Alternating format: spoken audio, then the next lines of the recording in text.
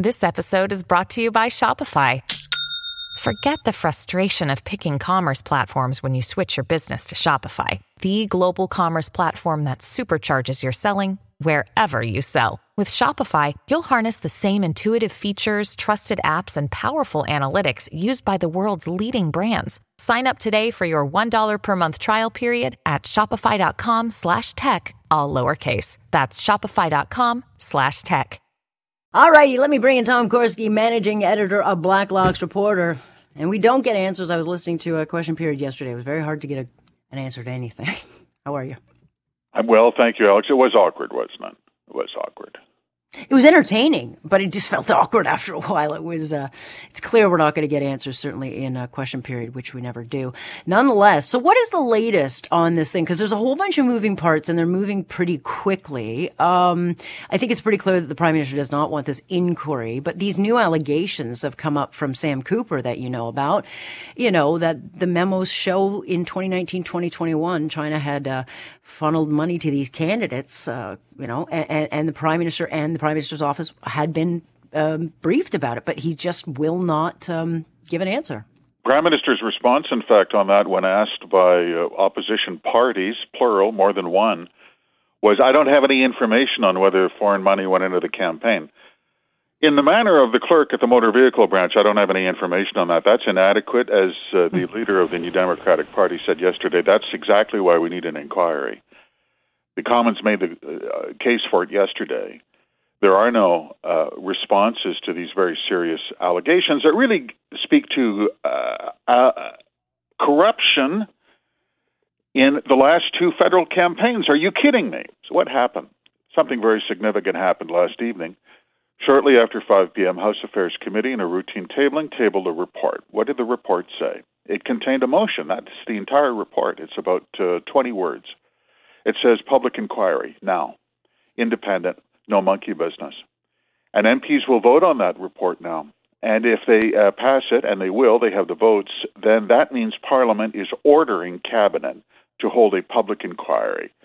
No indignation, no bluster, nothing about a rapporteur. Public inquiry. Let's go.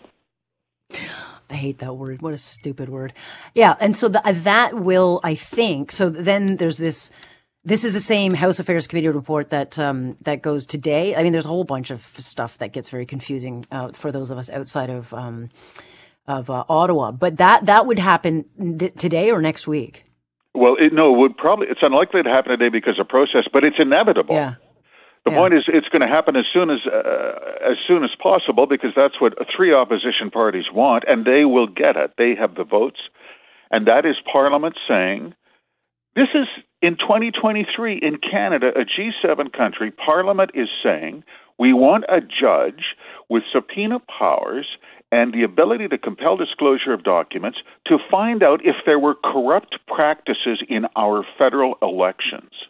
As if there was any way to avoid that. You and I have discussed that, Alex. It's very serious. It's absolutely fatal. Well, look, the Prime Minister does not own the elections. They are for Canadians. And we talk about it, but how can we have any faith in a future election if people think that there are, corners being cut or games being played? This would lead to conversations about, illegitimate, elections, which is not what we want in this country. But so that if they don't get to the bottom of it, that is where the conversation is going to go. But you saw, you've written about it, of what will happen if they do it by this committee. Because the other night, the Conservatives tabled a motion. They want Katie Telford, the Chief of Staff to the Prime Minister, like the brains of the operation, the most important person in the room. They want her to testify, and he won't let this happen. And so they filibustered with all these games. And so they ran up the clock on it. And that's what will happen if it's left the way it is now. Absolutely, which is why there has to be a public inquiry. And I don't understand why Cabinet doesn't see that. They're supposed to be politicians. You're supposed to want to curry public favor. I thought that was the whole point. And why Cabinet is digging itself deeper and deeper into a hole in this is just inexplicable. It doesn't make any sense. There is going to be a public inquiry. That's the Matterhorn. Forget about jib-jabbing in these partisan committees where sometimes the partisanship is frankly stupid. This is going to be a judicial inquiry into whether there were corrupt practices in elections. It's going to last a long time, and we're going to know more than we know today. You know why? Because everyone who was in charge of ensuring honest elections was asleep on the job. And every time the phone rang and someone said, I think there's some monkey business down here, you should check it out, they didn't bother. This is what happens when democratic institutions don't do their job. Someone else is going to do the job, and you wait for this career killer. Many a reputation will die on this beach. Not Marc Garneau. Interesting guy. Marc Garneau. I feel, yeah. Guy. He was the kind of guy, very unaffected man. Yeah. He was the kind of guy who would carry his own tray in the cafeteria in the center block. I saw him do this many times, and sit down next to a stranger, even as a cabinet minister, and have a conversation with these people. Just a very down-home guy. Yeah, and not treated very well by this party. I mean, he was like the adult in the room, very accomplished guy, and dumped from cabinet just for some of the morons that he's got. I'm sorry, I can't even. Some of them are very should not be where they are, and so no wonder he left. I wouldn't want to be there either. Just before I kind of move on to a couple of other topics that I want to make sure that we talk about, can this with the way that an inquiry work, would they be able to compel all the documents? Doesn't the Prime Minister's office take charge of what gets released as far as evidence or redacted? Not anymore, because the whole Parliament is going to vote on this, and the motion that has already passed the House Affairs Committee is very plain. It's everything all the time. Cabinet screwed this up. Parliament took it over. Parliament's running it now. I know that some of my friends in the media are confused on this point. It doesn't really matter what Justin Trudeau says about this anymore. He's out of the picture unless he wants to defy Parliament and risk a finding of contempt. And boy, that would really be something. Mike put it right up there with his ethics violations. It's like a trophy chest.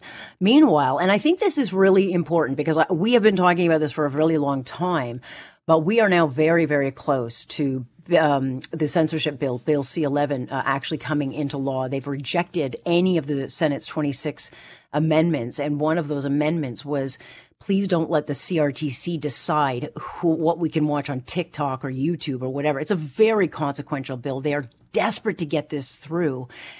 When do you see this happening, or can there be a last-minute stop? Can the Senate do anything with this again? Well, the Senate amended the bill, I think, 26 times, and some of them very highly technical amendments. Cabinet accepted 8 of them. They didn't. The Cabinet has the votes in the Senate, let's be frank. Mm-hmm. The reason this bill bothers a lot... Wait, you mean they're not independent? Oh. I know, it's shocking, isn't it? Yeah, they were appointed by someone. They were appointed, but they have a friend in Cabinet. Mm-hmm. Helps to have that friend in high places. What upsets people is because it is a first. This has not happened before. All previous cabinets have shied away from this. It is the first bill that regulates the Internet federally. It says Internet content is not communication between you and I. It's broadcasting, like television or radio. Advocates of Internet and free expression have said, are you kidding me? But that's where Canada's headed. And it's going to be interesting to see.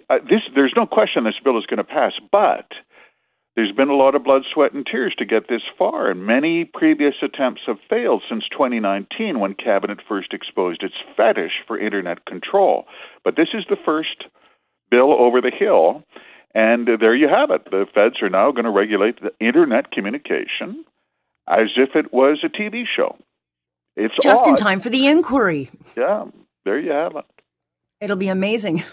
Well, I don't know about you guys. I mean, I can't see you being escaping the wrath of this, but it will have consequences. And so, you guys will disappear. I'll disappear. Anybody critical? I mean, we can joke about it, but how will an issue like China and electoral interference in that play when the CRTC gets control of the issue? It's just like those stories just kind of, those aren't important. We'll just put those over here. You just used the word, Reg Alcock used to be a cabinet minister. He's passed away from Winnipeg years ago, and he was put in charge 20 years ago of digitizing government. And Alcock, in his last interview, happened to give it with us. He said, The problem is it's ethics and control. And there's something about the internet that drives Ottawa out of its mind because they can't control it. They want it like television. We stand, we talk, you listen.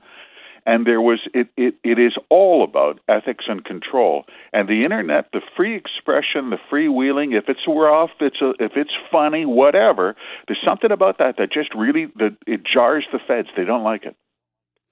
They don't like it, and until Canadians actually start realizing what's going on, they won't like it either, but it's too late. So can't say we didn't warn you. We certainly did many, many times. All right, stay tuned. Going to be a busy time. Certainly gone from trucking now to China's electoral. It's a busy time in Ottawa.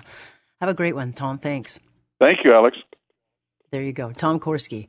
And we talk to Tom on Tuesdays and Thursdays at this time, and he's always coming with the stories.